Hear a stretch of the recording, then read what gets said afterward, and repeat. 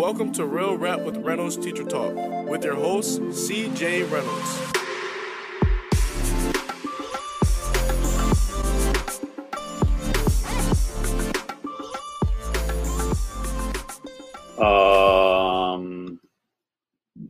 That was weird intro. That was weird transition. Not sure what was going on there. But all that matters is that we're here now. Good evening, everyone. Good afternoon. Good morning. I'm like Truman Show. Good morning, good evening, good night. So if you've not been here before, let me welcome you. My name is CJ Reynolds, and I run this this thing called Real Rap with Reynolds. And what that is real rap is what my students say when they talk about having real conversations, real talk about something. And so we're having a real conversation about everything education. Doesn't always stay exactly education. Sometimes moves into like lifestyle and sort of like balancing stuff and things of that nature. But this is where we're coming from when we talk about Sunday night teacher talk and having real conversations around that. The idea here is to meet teachers where they are on Sunday nights, which is often the most anxiety and stress-ridden night of the week, knowing that school is tomorrow. For some of you, that's real. Like some of you, school is tomorrow. Us on the East Coast, we got a little bit more time. But I heard someone say once that August is the Sunday of the teacher schedule. And I just feel like that's so true. So now we're on a Sunday today's August 1st, right? Yeah, August 1st. So it's like a double whammy. So what we want to do is help you to feel excited, to feel confident, and to feel ready to go into the school year and into the week. So that's what we're here to talk about. If you need anything else from us, you can always go right to realrapwithreynolds.com, and everything's there. Like everything from sign up for the newsletter to speaking engagement, sign up stuff, to buy stuff, to like anything else that we do is there. And then there's always the old social media connection piece, which you can follow us on all the major social media networks. YouTube is clearly the largest, or the one that we put like the most time and effort into. But that stuff exists. If you have a question, you have there's only one option actually this week, is to put it in the comment section, because we're living in an ED-less world right now. That's what the Real Rap with Reynolds is doing. If you don't know, ED is We're trying to live in an ED-less world. It is, we're ED-free right now. And Edie is my helper. And she is like answers my emails and does my scheduling for me and all this stuff. And Edie is like, I don't know. She's our IT person also. She does. She does a lot of things for me. The only thing she doesn't do is like set my clothes out for me. But that's because she lives in Texas. So the live feature is not dialed in right now because there's some tech behind that, and Edie helps us with that. And now in the ED-less world, we can't do it. So all you have to do is put your question in the chat. I'll answer anything. I'll talk about anything. So there's nothing off limits. So just let us know. And with that, let's jump into the show. We already have a lot of questions. All right. It's that time of year. It is. Todd is asking, I'm starting in a new alternative high school and new classes after 20 years in a previous program. What's the best way to start the year? Can I do a little self-promotion here real quick? Oh, sure. Todd, the beauty of this question is that, Google was talking to me. Sorry, I didn't realize. I'm always nice to it because, if Terminator's correct and they take over the world, I want them to remember like that guy. That guy can go. He was always nice to us. So we have just created a workshop. Yeah, I see your head shaking over there. A workshop that we're going to roll out in a week or so, that is going to cover what in my sitting and thinking about this for like seemingly, it feels like endless amounts of time. One, how I think we should be starting the school year, and also how are we going into a post-COVID school year where many students, like my students, have been out since March of 2019. Now they're coming back in September of 2021. So that is an enormous amount of time that kids haven't been in school. So we're going to roll this thing out, and we're going to try and help people. It's going to be a live event that people sign up for and stuff like that. So that being said, I think that, one of the things I've talked about a lot that I do want to share is that if you think back to going back to school, right? Like you have the summer off, and the summer, especially when you're a kid, feels so enormous. And like, and when I say enormous, I mean like that was a long time to be away from your friends, to be away from your, even not just your friends, but like your people that you like sort of knew, like associates, people you just said hi to in the hallway. It was a lot of time for you to grow, to mature, to find new things you were interested in. And coming back in the beginning of the year is all about like showing up as this year's version of you. So like, what are you wearing? How did your hair change? Did you, maybe like you got into something new? Who are you coming back into school? And then finding people that you can connect with. And I think that that is such a daunting task many times. Oh, I don't know what just happened there. It can be such a daunting task coming back. So I think just showing up and seeing kids like shaking hands, giving high fives, saying hello, interacting with students, talking about small stuff, not school stuff, not did you do the summer reading, but like, did anyone see any great movies this summer? Like, what'd you check out? What'd you think about that movie? What's a show that you watched that you don't think anyone has been put onto yet? Like, just regular stuff makes kids feel seen, and it makes it look like, and because you're not faking this. I mean, like, fake it, they're going to smell it because that's what kids do. You're showing up actually caring about your students, and that alone has a huge shift, right? But that's going to take, especially being in a new school, you're going to have to leave your classroom. You have to go into unfamiliar territory. And we can't ever like, and look, just as a reminder to anyone, damn near every kid is not going to let you know, hey man, I loved that you talked to me. I love that you saw me, but it is one of those things that like 2, 3, 4 years down the line, some kid might be like, hey, you know what? Like, you made high school better for me. Like, you made it so like I didn't hate school. Like, you made me feel like it mattered. And that is everything to a kid. So say that, and the only other piece of advice I would give, like in brief nutshell here, is not waiting for your kids to see that you care. You got to let them know you care. So like I always tell my wife, love is a verb, right? I tell my kids this too. You can't just say you love me and then do some stuff that looks like you don't love me.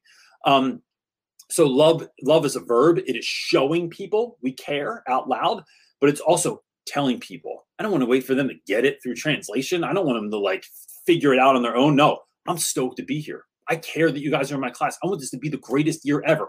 Don't just say a bunch of stuff and it's like, well, they should know that I want this year to be great. Nope, you can't do that. You got to tell them what you need them to know.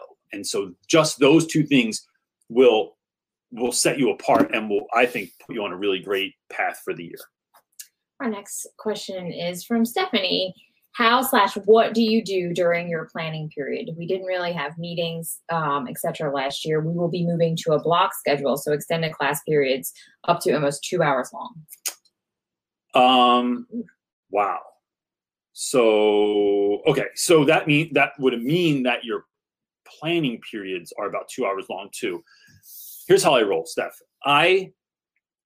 So I've been reading about this idea, but I've long since sort of done something like this, and I just like when a book or something like that affirms it. I read this book last year that my friend Jill put me on to called The 5 a.m. Club. And it's a little bit cheesy. You can find the whole book for free on YouTube. Just type in 5 a.m. audiobook, and like the actual, I don't know if it's the guy no, it's not the guy that wrote it, reads it, but like he does like the characters' voices stuff. It's a little bit corny, but the gist of it, right? The lessons in it are actually really good. One of the things they talk about in the book is he has a lot of these like little systems, and it's called, which I love systems. The tight bubble of total focus, right? The tight bubble of total focus.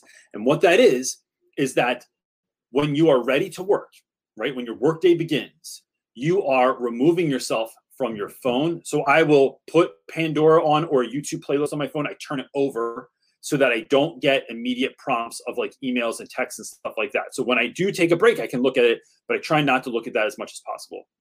Because if somebody really needs me, it's like, come to my room or call my room or something like that, and I will answer and I will come to your room and help you out with whatever I got to help you out with. But I try not to look at that. I also then don't do anything else. I know my task at hand. So if I'm lesson planning, if I'm creating a PowerPoint, if I am cutting things out that I need to have in class, if I'm organizing stations, if I'm grading work, that's all I'm doing. I do that for about 50 minutes. Then I take a 10-minute break, right? 10-minute break. I get a drink. I like stretch my legs, walk around, do something else. But that's all I'm doing. I do that. That's how I do everything in my day. My day is never like, I'm going to use some old people language here. My day is never willy-nilly. All right. That's what my day is not. I'm not a willy-nilly kind of guy. And that's just how I roll. I don't want to I'm not just like wandering the hallway aimlessly, unless for that stretch of time, this is what I'm doing. I'm just out in the hallway. I'm just talking to kids that got kicked out of class. I'm just talking to teachers that happen to be in the hallway. I'm just making connections with new people. I'm going into someone's class and observing. But it is always strategic, because I find, right, that the amount of work I get done when I am in the matrix, I got headphones on, I got the same playlist or same station on Pandora every single day, or Spotify, or whatever you use, and then I am doing a thing for 60 minutes, I get so much done. And if you think about typically how much teachers get interrupted, and when you're at home, how much children interrupt you, when you're in the tight bubble of total focus, everyone knows, don't bother me, right? Like, so that's what I'm thinking of. I even have a little sign on my desk that says, it says, I'm calculating your grade and I'm not that good at math. Please wait a moment. And then I just, like, kids go, oh, never mind, bro. Like, just keep going, keep doing my grade.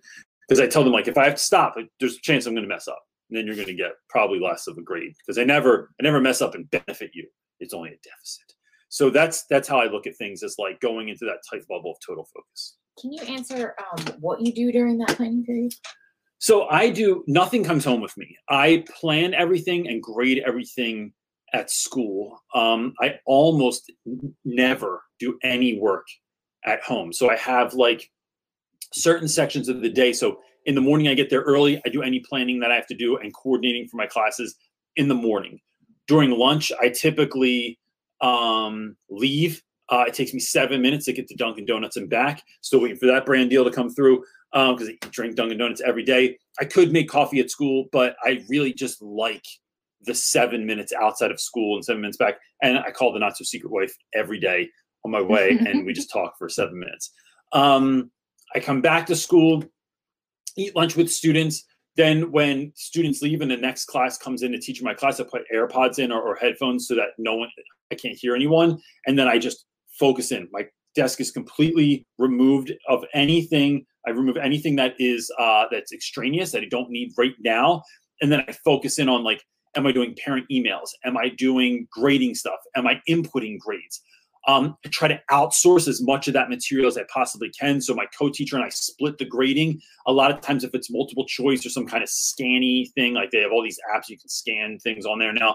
I have students do all that crap for me, so that my job is basically grading writing, and then inputting grades into, like, we use PowerSchool. So I'm inputting into PowerSchool, because that is my grade book. You should never have students touch your grade book.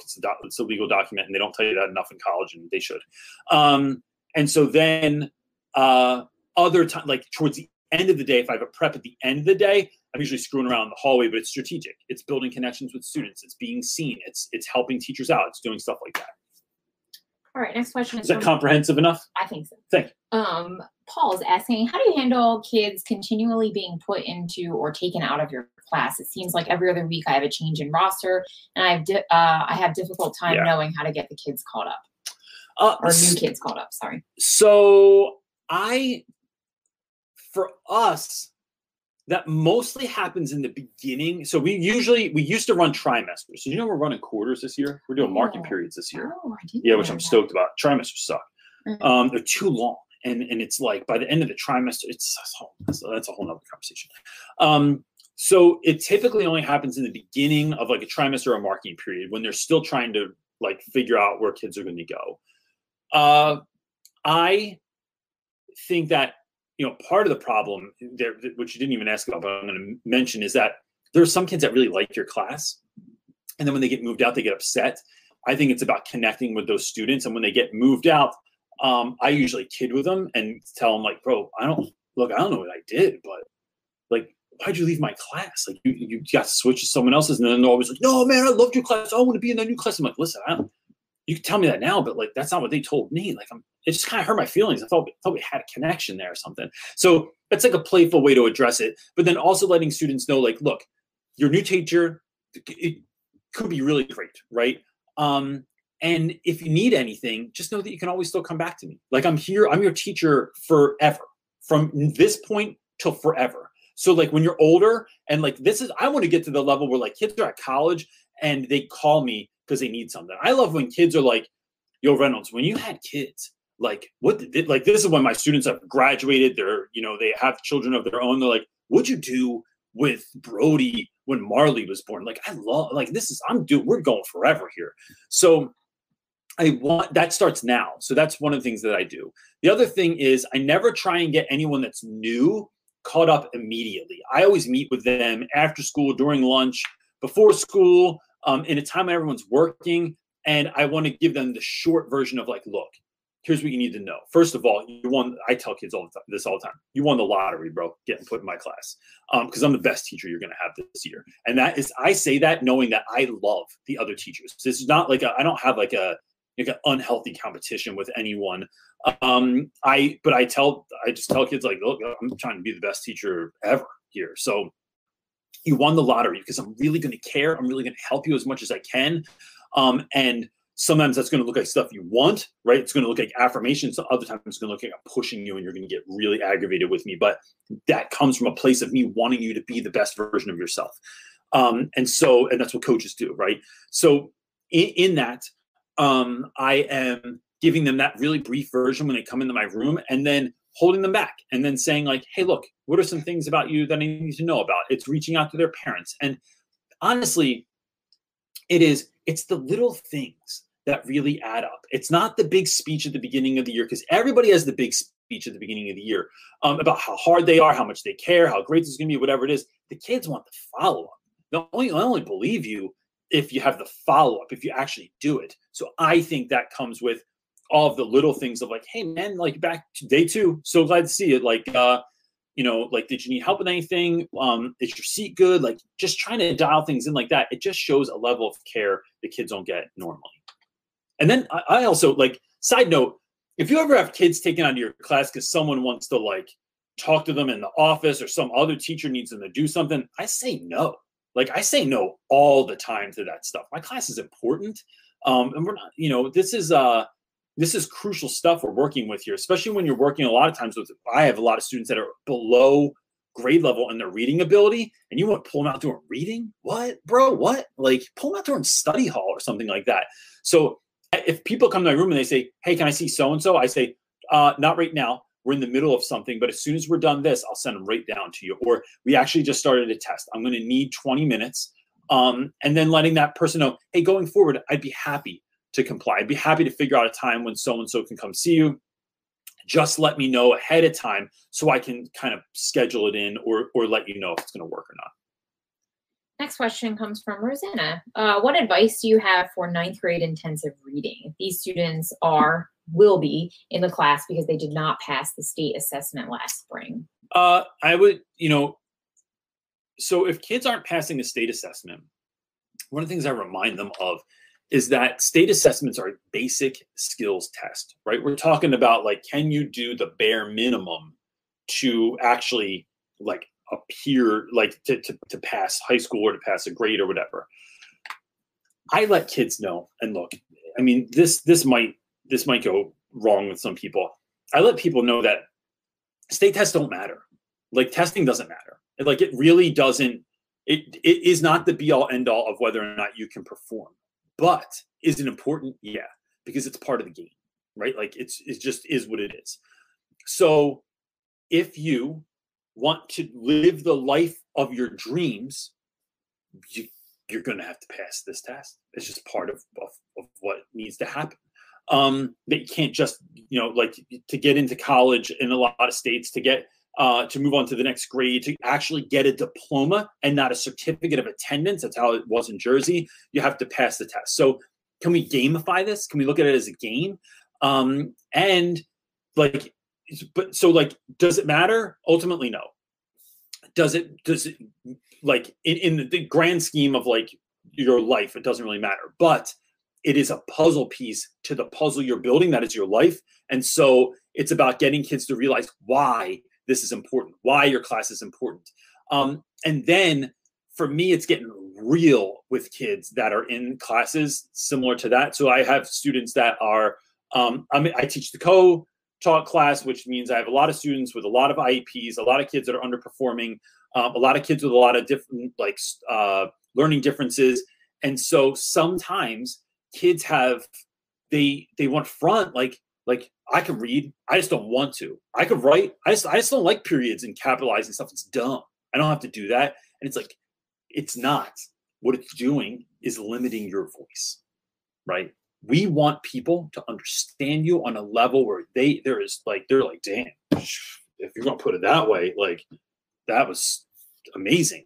But if people go, what?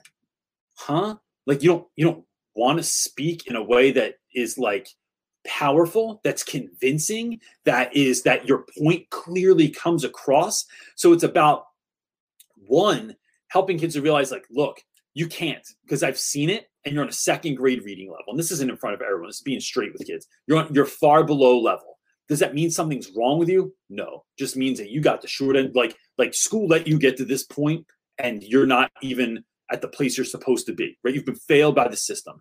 But I'm here to tell you that I'm helping you. I am willing to do anything in my power. Like it stops here, because the team and I are going to work to get you to where you need to be to live the life that you want to live, to be able to like. And so like I talk in real ways with my students about like you being successful isn't just about making money. What's that do for your mom, right? Your mom who's like working more than one job, maybe your mom who's like been living in a rental for her whole life, your little sister who's coming up after you, that's going to have to go through all the same struggles and things that they're dealing with. And even like when your sister goes to school, don't you want to just be able to say, I got your books. Don't even worry about it. I got your meal plan already paid for. I got your tuition. You just got to pay for classes. Like whatever it is, like who do you want to be and what do you want to build that to? Instilling that sense of why, being 100% real with kids that are in front of you as to where they are, helping them have a very clear vision as to where they want to be, and having a clear why as to like why they can get there, why they want to be it, why they want to do it. That is the beginning of a conversation that is about empowerment, that is about teaching kids that they can do it, why they should do it, and then just creating the clear pathway to how they're going to get there. And I think that is the game. And so that's how I enter into that conversation with students. I was feeling fiery on that one. I love that conversation. Okay, next one is from Eric. He says, getting ready for my first year, what's a last minute thing I need to know? Eric, man. So just one? First year. I'm going to tell you, I'll give you, I don't know, 5. I don't even know if it'll be 5, but one, when the next time you go into your school, go to the copy machine, go into the big boxes of copy paper they have there, and then take one. Take not a whole box, right? Just take a ream, like one package of paper, hide it in the bottom drawer of your desk under a whole bunch of other crap, and you will need it one day. And when you do, just shoot me. It would be great if you shot me a message and say, you were right about this, because I'm always right about this. 2, get to know your IT person at school and whoever fixes stuff before the school year starts. Because when the school year starts, everybody wants something from them. And you don't want your first interaction with someone to be that you needed it. You want it to be like, hey, just letting you know, like, my name is Eric Elmore. I teach whatever in this classroom. I just wanted to know the guy that's really in charge around here, or the woman that's really in charge around here. And so that is really important too. I think finding out as many of your school norms as you can is really important. So like, what time does the school open? What time do they close? Do you get a key? Do you have the code to the alarm? Is the gate locked? And can I get into the parking lot if I want to come in on the weekends, or if I stay late? I have been locked in to the parking lot before. I've been locked into the school before. I've had the alarm set on me and it went off and the cops were called. I've gotten to the school super early in the morning only to find out that I can't get in that early because I'm the only lunatic that goes in that early. And then I have to sit in my car for an hour and a half until someone shows up at the school and I can get in.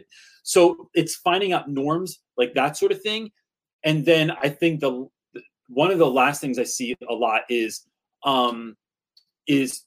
so there's a lot of other stuff that'll get talked about, but it is making sure your tech works. Like run through your first day before your first day. Like make sure all your remotes have batteries, make sure you're locked into the internet, make sure that your light switches work, your extension cords work, like all that stuff's dialed in, because a lot of times we're too busy like situating things and filling out forms and working just from our laptop on the Wi-Fi, and then like you get to the thing like the smart board and it's like it doesn't work or it won't connect to the internet. Make sure everything works and be set up for your first day before your first day, and then just do a brief run. You don't have to say everything you're going to say, but like make sure your flow is there. That's what I would do, before my first day. All right, JP is asking thoughts on putting a teacher portfolio website together. Degree program didn't go over it, and I'm certified regular ed, elementary, and art K-12. Have experience in both, but don't know how to highlight it. Man, this is a great question. Here's what I'm gonna. So if you're not paying attention to me, anybody in the crowd there, if you could listen just for a moment. So JP wants to put together. He's thinking about putting together a teacher portfolio like website. If you've done this before, it would be great if you could connect with him. Or JP, I would also put this in the Facebook group if you haven't already. If you go to our Facebook group, Real Rap with Reynolds, Teacher Talk, right? Real Rap with Reynolds Teacher Talk on Facebook. There's like 2 quick questions you have to answer to get in, just so we know you're a real teacher. And then you get in, post this there, you're going to find love. I've never had to do this, right? And that's because I had to. Why does it keep doing that weird thing? Where it's like takes me off the thing. That's weird. Anyway, I've never had to do this because when I started teaching, that wasn't a thing. Like nobody even had like a portfolio. Like they didn't show up with even like a cute binder or something like that. I think the website, that's a friggin' great idea. And because now I think I've often thought like, what if I moved? What if I went somewhere else? What if I taught somewhere else? What if I had a different job? I've sort of created this portfolio online of YouTube and social media that is like undeniable. And what I mean by that is like, it's very clear as to like how I connect with students, seeing me connect with students, how I roll out my lessons, things of that nature. I think this is a great idea.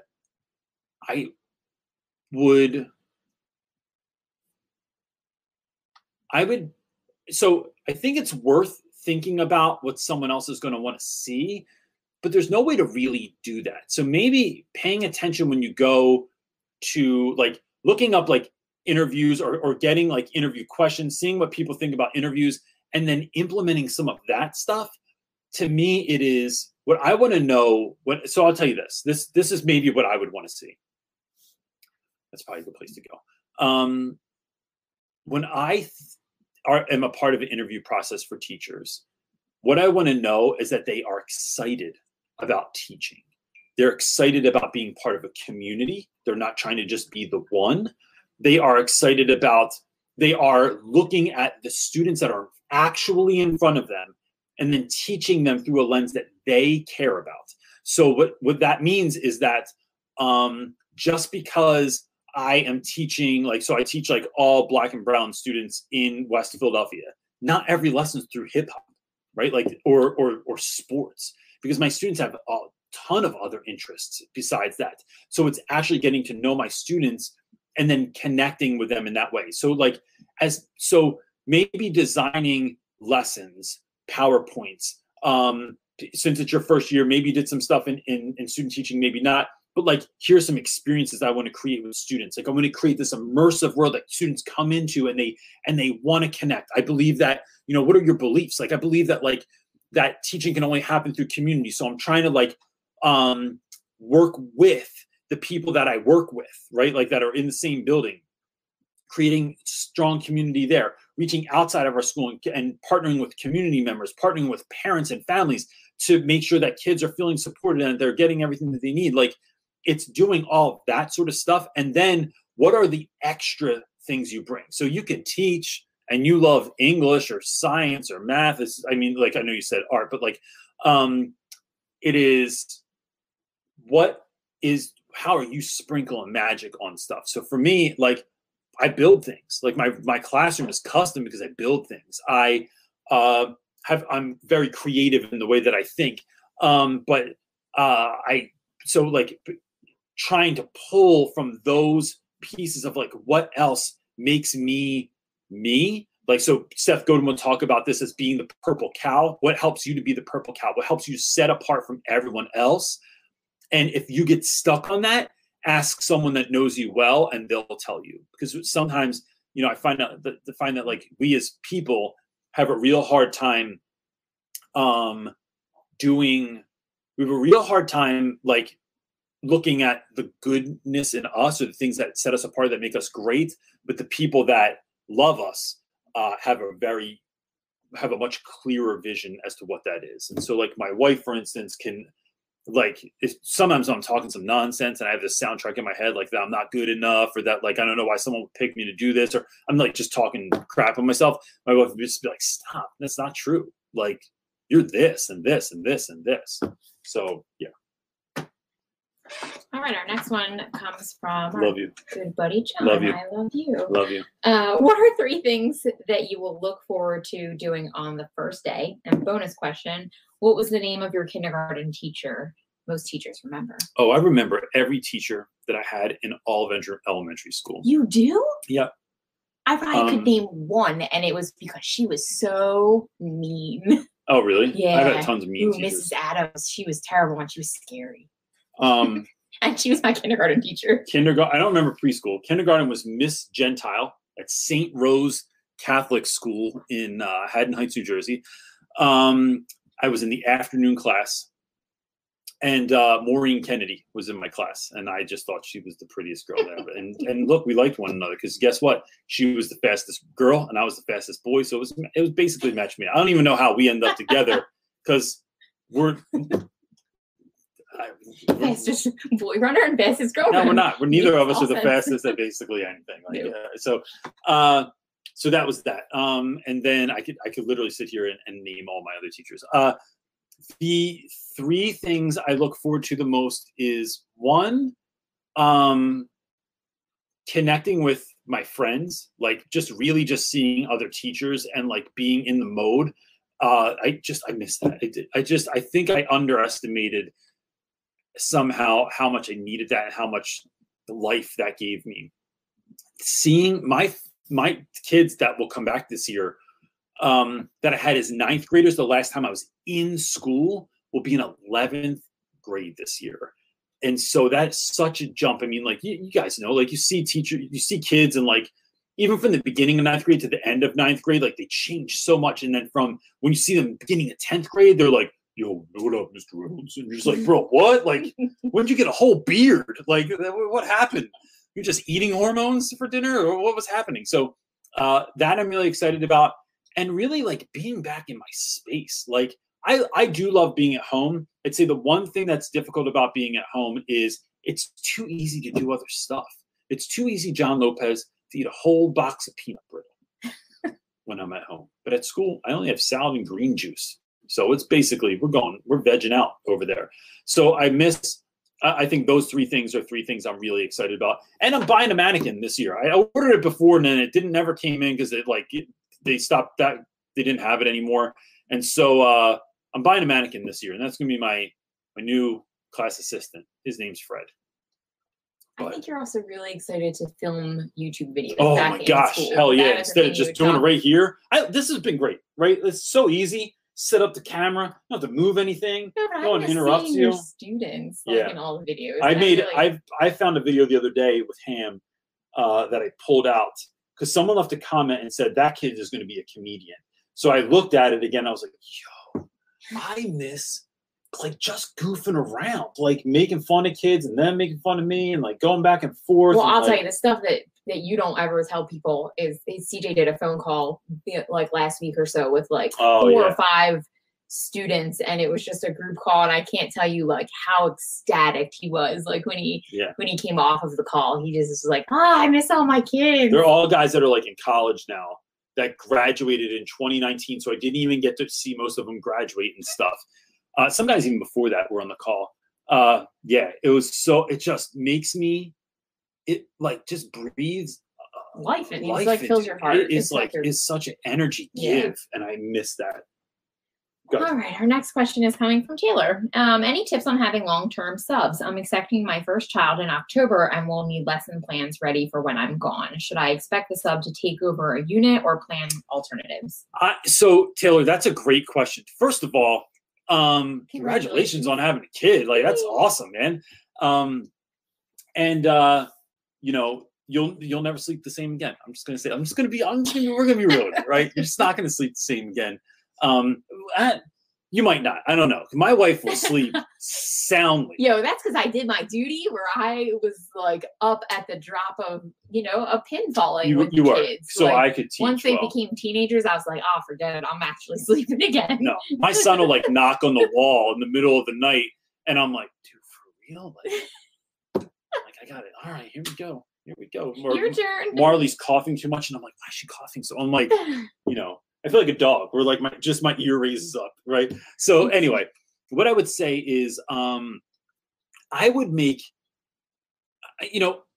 here's the thing with long-term subs. Sometimes you luck out and you get someone really wonderful. You get someone that can do it. Maybe someone that taught before and retired and now they're coming back. Sometimes not. Sometimes they're not very good at all. And it's like, oh, this is why you don't have an actual teaching job. Like, and that sounds mean, but I'm going to say it anyway, because I've just had some of those folks before.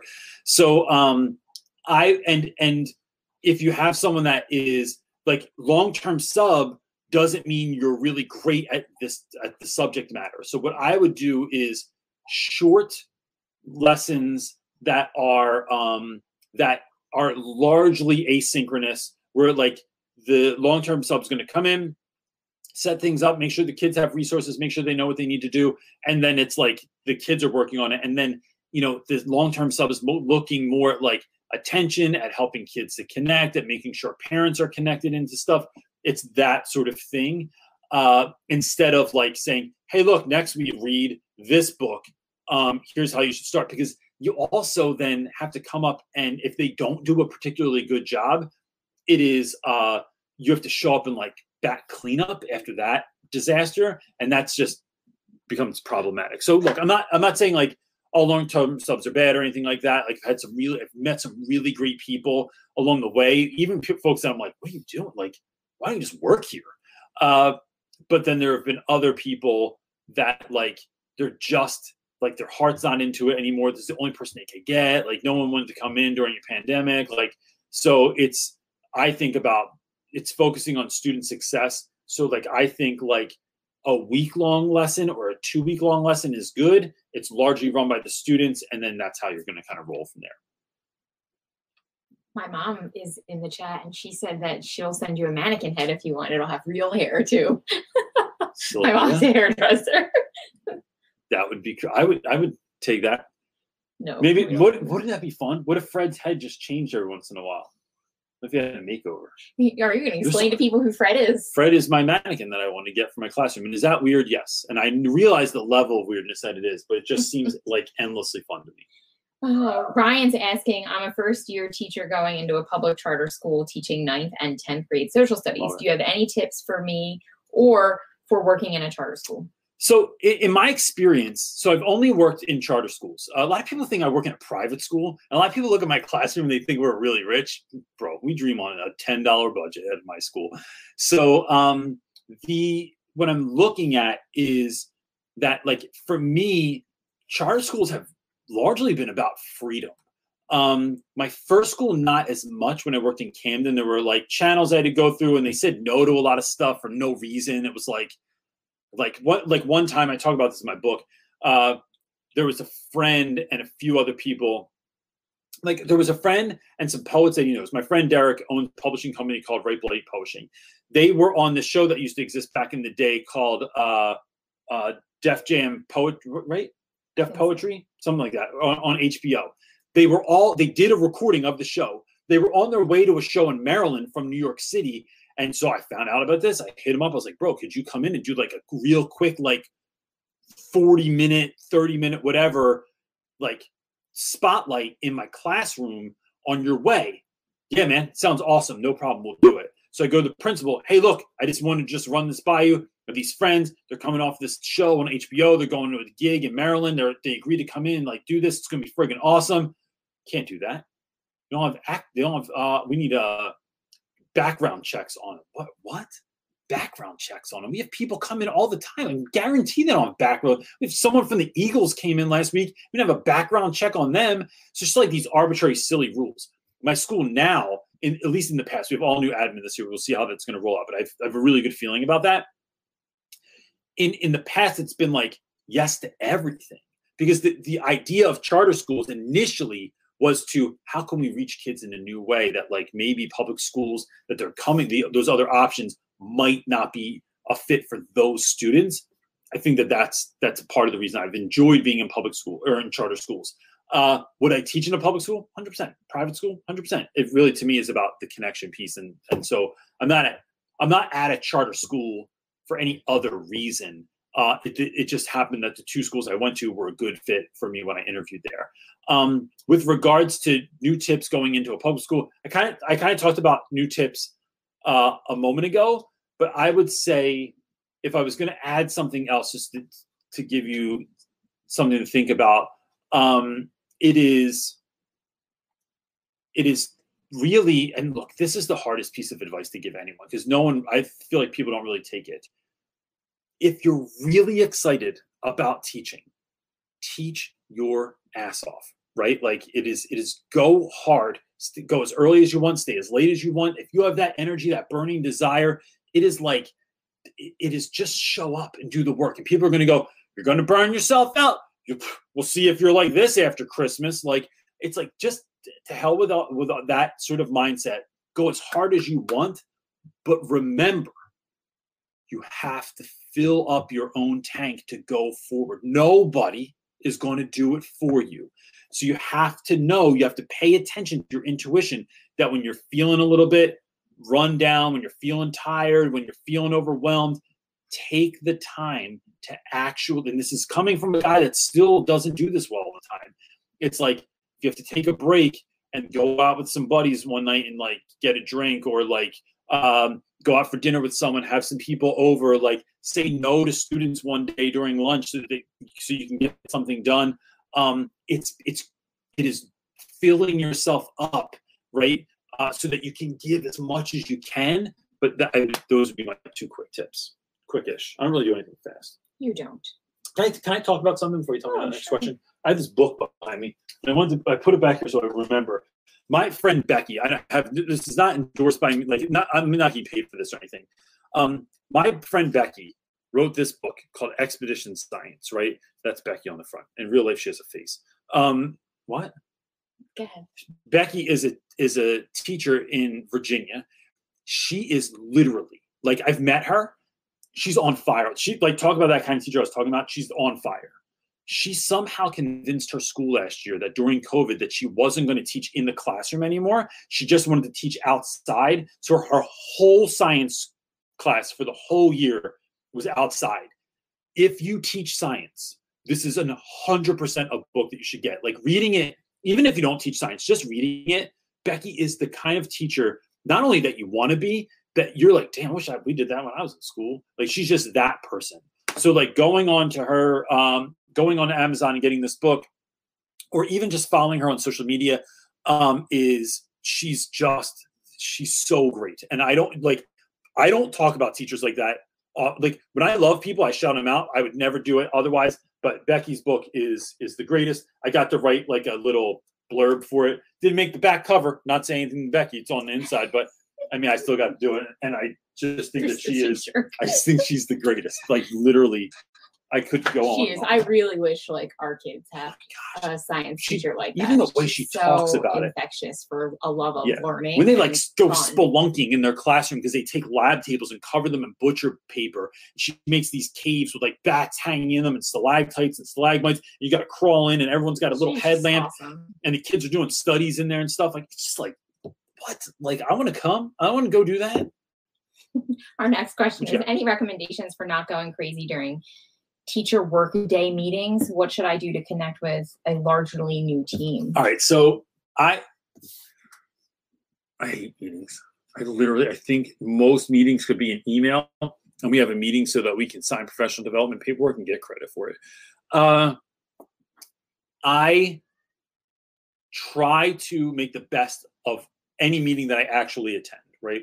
So look, I'm not going to tell you, like, this is the one I'm going to be good. I'm going to be good right now. I go into a meeting, so largely new team. If there's anyone you know, and they're cool, like they were nice, so our meetings happen in the dining hall, which is in the basement of our school. I walk down the steps, and people laugh at me now because I stand up there and I just look, but I'm unapologetic about it. I look and see where everybody's sitting, who's sitting where, who's sitting with who. What's this about? Oh, it's about special education. I want to make sure I sit with these special ed people because I think they're really about kids and they really know their stuff. And so I want to put myself over there. Talking about lesson planning. Oh, this is my girl Cho over here. Cho is super, super analytical and she's systematic thinker. And so I want to make sure I sit with someone like that. Oh, this is something I don't care about. It sounds like nonsense. These people are hilarious over here, so I'm going to sit with them. It's because I know it's going to be a good time. We can laugh and talk and stuff. So I'm trying to put myself in a place where I'm with people that are actually going to benefit me in the video or in this. Or sometimes it's me putting myself in spaces where it's like, oh, all the new teachers are sitting there. We're going to talk about classroom management. I'm going to sit with them because this is something that I feel like is a strength of mine. I can do it. So I never sit with the same people all the time. It's always based on what we're actually discussing. And if I was going into a new school, I would try in at least the first couple of meetings to have my radar up to see like who's paying attention, who cares, who doesn't care, who's real dialed in, who's passionate about this, who's like hates everything. Try and get a feel for the room and then introduce yourself to the right people afterwards. Like, hey, just so, you know, I liked what you said in there. My name is so-and-so, and this is like, you know, what I'm teaching this year. Make that connection. So in the next meeting, hey, look, do you mind if I sit with y'all? Like, I just want to sit over here because I'm trying to be awesome this year. And I mean, you don't have to say that. That's kind of like goofy stuff that I say. But and then I sit with those people appropriately. And then if the meeting is boring or if you feel like it doesn't apply to you, which a lot of meetings do, right? We have meetings every year on the bathroom policy. Bro, I don't have had a problem with the bathroom policy in 14 years. I'm not about to have one this year. So I just go on my computer and do work. I just make sure that I'm doing stuff that's important. And sometimes I take pictures of people with my phone while we're in the meeting, awkward moments, and then, or I record them and I screenshot that awkward moment and I send it to them. And that's really fun too. But maybe wait till next year. What you got? All right, our next question comes from Tina. I will be involved in the interview process looking for our next principal. What do you think would be an essential question to ask them? I'd appreciate all the advice from you. Tina, I love this question. I am going to say, that's a great profile picture. Those kids must be huge. So I'm so dumb.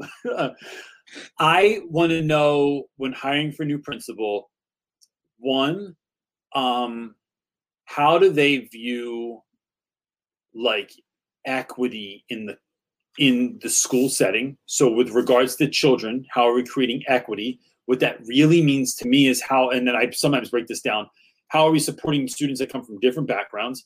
How are we supporting students that that are at different levels in their learning? So like ninth graders that are on different reading levels. And then how are we supporting in a real way?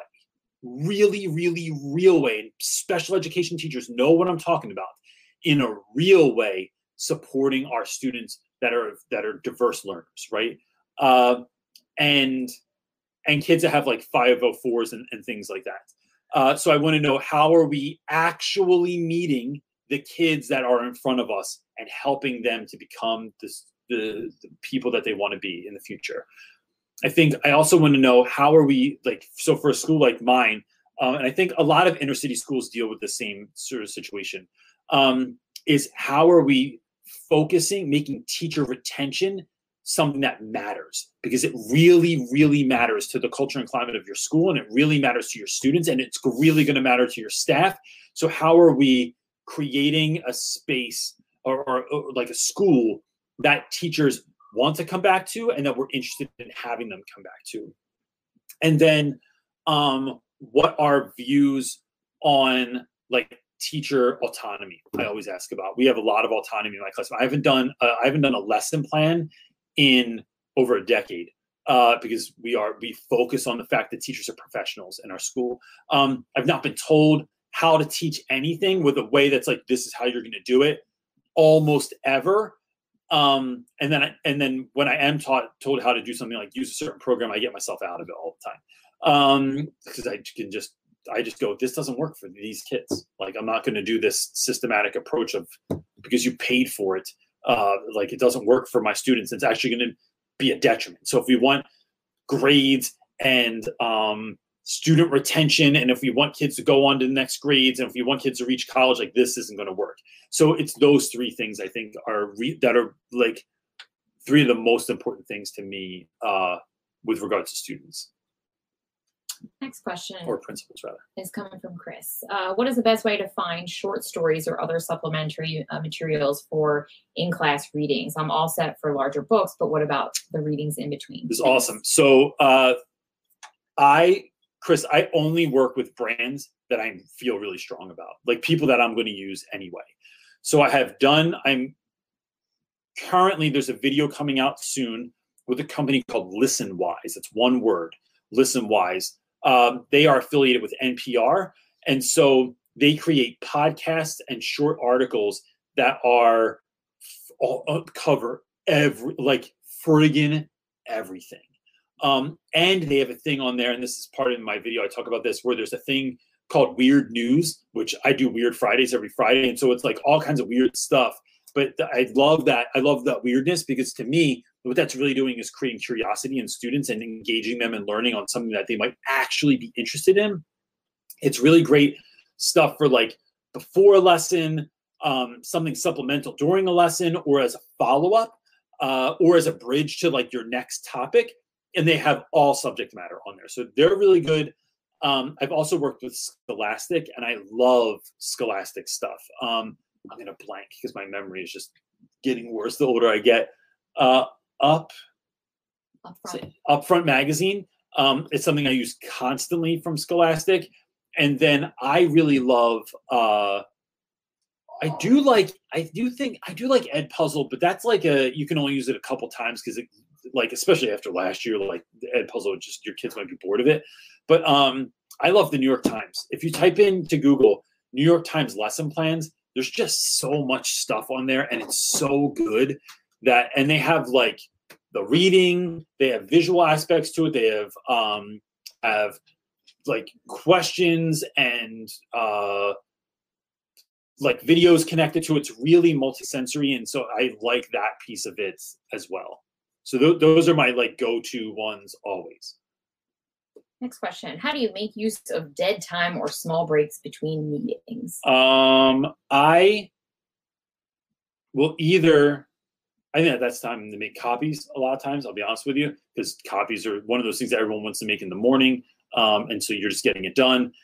And there's a piece of advice for new teachers. Make all of your copies now before the school year starts, because everyone's going to be making them in the beginning of the school year. And so even if you can get into the school before professional development starts, that's the golden time to do it.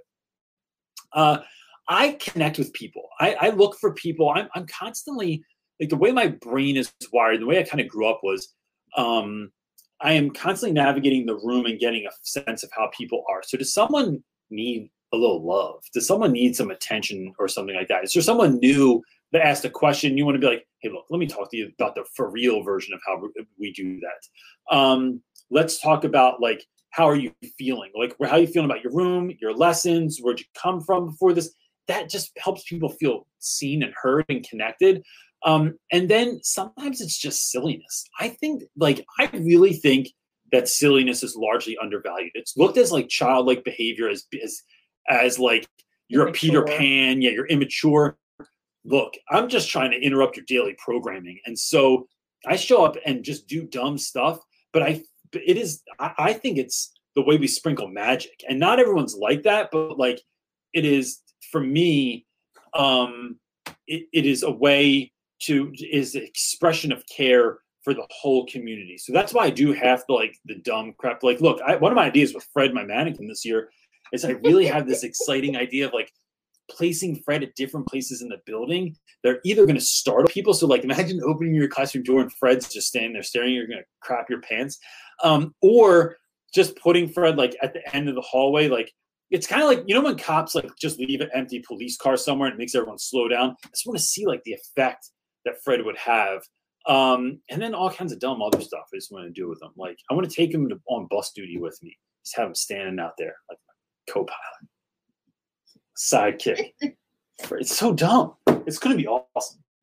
Yeah, but it's, you know, I think to your note, I want to say, I think that everybody has their own version of sprinkling magic. And it can just be, if like loving people or being kind or whatever it is that is unique to you, like everybody has their own special thing. Yes. And so I really think that that's the sprinkle magic. You don't have to be, you're silly and humorous and a jokester and like that sort of stuff, but that's who you are. That's your personality. You're authentic to you, but everybody can be authentic to who they are and still do the same thing that fits who they are. And I think that's an excellent use of like that in-between time that you deal with. Yeah, sometimes. absolutely. So yeah. Piano Boy is asking, my buddy. Question 1, how was your day? Good. Sundays go pretty fast between church and. Yeah, there was a guest pastor at church who was hilarious and really great. Took the dog for a long walk this morning. Met a friend, or like saw a friend on the walk. Talked to him for a while. That was really great. Had a protein shake for breakfast.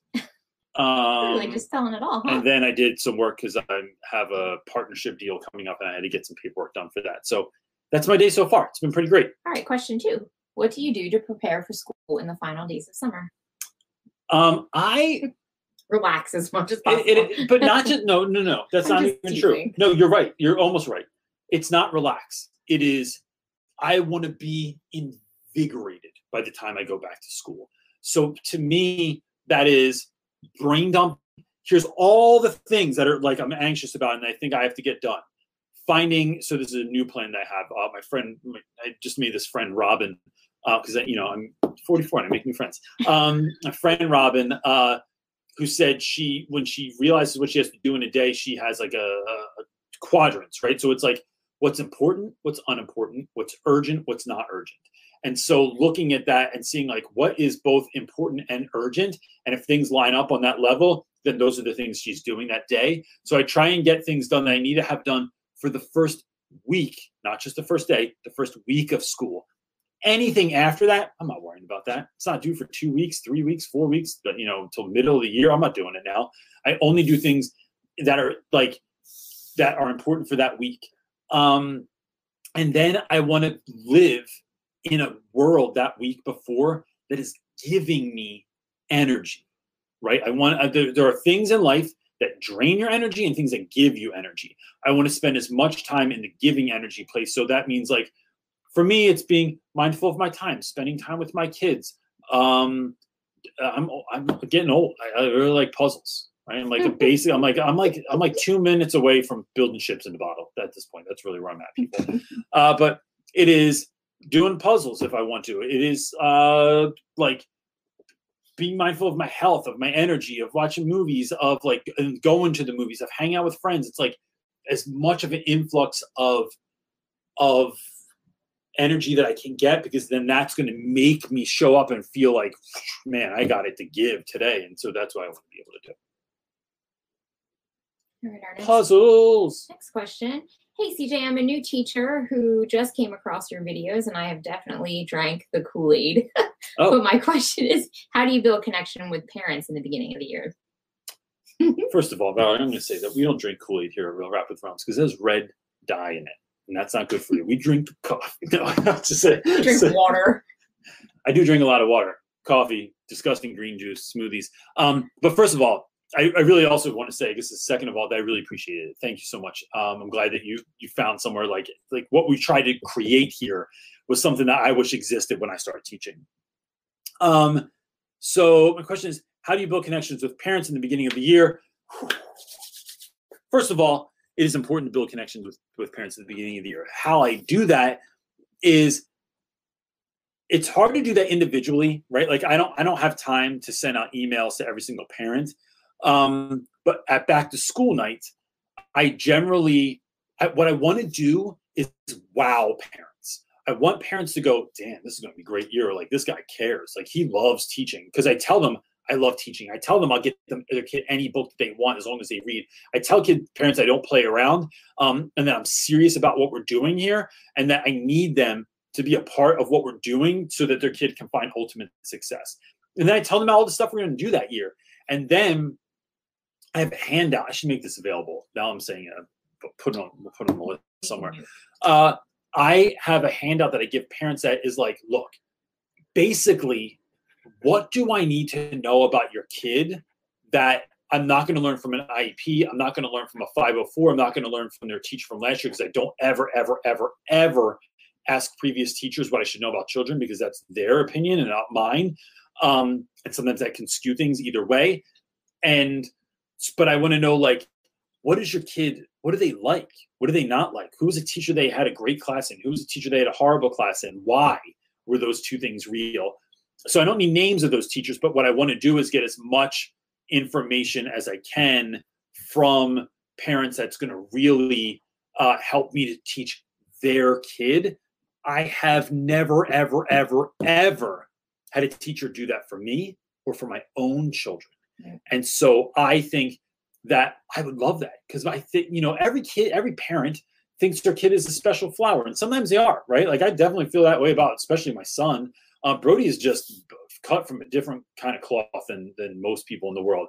And so there's certain things I want you to know about him, because he's a really good boy, but he'll keep saying yes, and then he understands it, but he doesn't, because he wants you to be happy with him. And so he is someone that just because he looks like he's paying attention doesn't mean he's paying attention. It's because he's a good boy, and he wants you to know that he's paying attention right now, and that, and he's making the eyes and giving the expressions and all that stuff.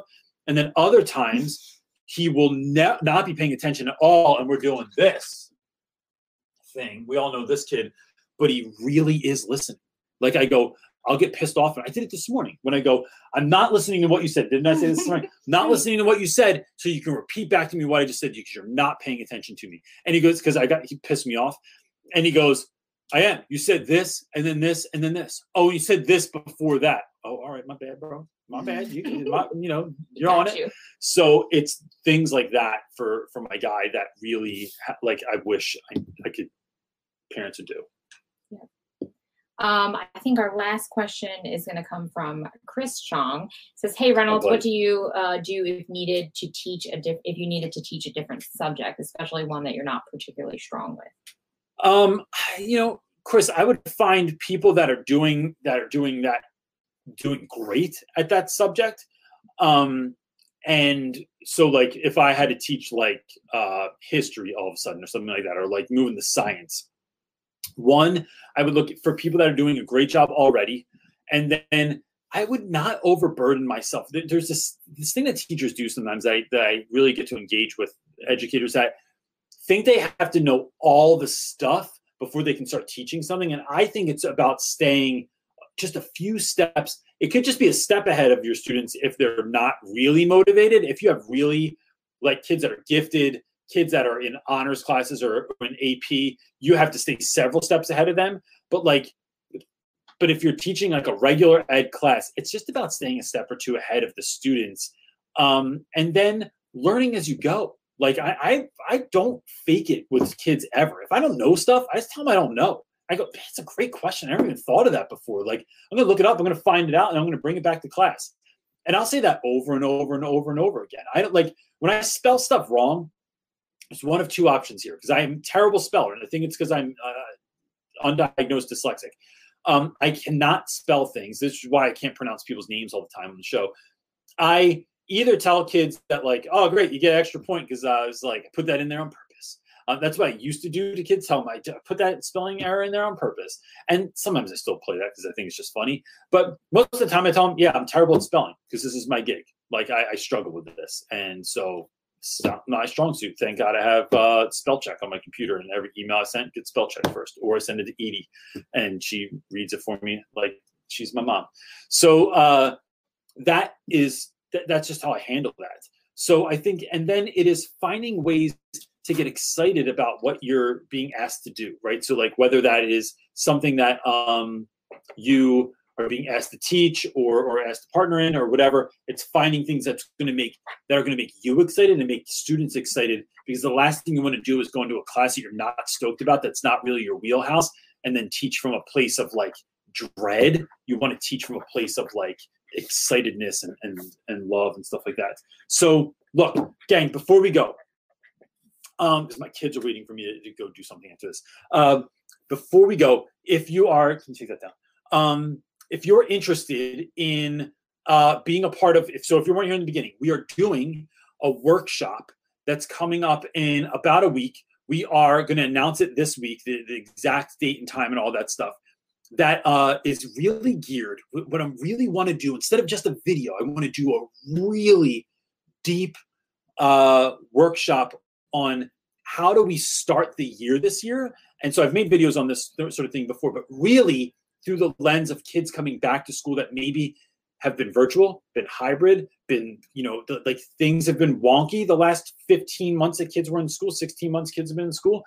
So showing up and how do we start the year where we are feeling confident, we're feeling excited, and we're walking in like with a little like swagger in your step, so you feel like you got this. Like I would really love to get people there, or just help you, because I think look, to be honest with you, I think a lot of things I talk about people might already know, but sometimes it helps to hear a voice of validation, and sometimes it's like, I thought that, but like, yeah, I am going to do that. So that's kind of where I want to help people get to, is to a place where they're feeling confident and strong about starting the year and excited about going back to school. If you are interested in that, the first people that are going to find out about it are the people that are on our email list. If you just go to realrapwithreynolds.com, there's a little thing that floats around or hangs on the side or something like that. It says newsletter. Just click on that. And we didn't have a newsletter last month because we were Edie-less. We're working it out. We're getting back. But the folks that are on the email list are going to get information first about this. It's going to be a live event with me where I'm going to do a whole presentation and do a Q&A afterwards. And the people that sign up are also going to be a part of like a live Q&A about a week later. So you'll have time to implement some of these things. And then a week later, if things didn't go right, if you had to pivot, if it didn't go how you expected, if you need some clarity around it, I'm going to do another meetup with people to show up to get information on that. That's the first place you're going to hear about it, is in the newsletter. Otherwise, just keep a lookout. It's going to be on social media. I'm going to make a YouTube video about it, things like that. And that's going to be something that's coming up that we will announce this week. We wanted to already have it out, but again, I'm just gonna tell you guys that life is real. Life is real, and living in an Edie-less world is like there's so many other layers of things I have to take care of now that are usually taken care of. And Edie, if you watch this, I'm not trying to make you feel bad. No. It just shows how much we love you. And we have teens, and that's new for us. And we do have teens. My hair is completely gray by next year. Elizabeth is saying, said we go back on Tuesday and students come Wednesday night. Can we have an evening workshop or late afternoon? Yes, it will be sometime. We're taking that into account when our planning and all that, because we also realize we're on the latter end. Schools are already starting for some people literally tomorrow, and we have weeks and weeks before you go back. Yeah. So I have a couple of ideas there, Elizabeth, but right, Elizabeth. Yeah. Mm-hmm. But it will be, I'm thinking, on a Saturday earlier in the morning, so it doesn't take up your whole day. And then it will also be available for people that I know you close that door now. It's hot as hell back here. I know, I get it. I'm just playing. It will be available for for people to rewatch, for people that sign up for it, and so that will be available too. So if you know someone that's struggling, if you know someone that could use this, when that information comes out, please consider passing it on. I just think it's going to be, I'm really want to help people go back to school this year. So that's what I'm thinking about. That's it, gang. I'm so glad that you're here, and I'm so glad that we do this every Sunday. It is like literally a joy for me every single week. So we will see you next week, and that's it, gang. Peace. And I didn't even have a thing. I was going to have a thing, but we'll just throw this up there. See you next week. Peace.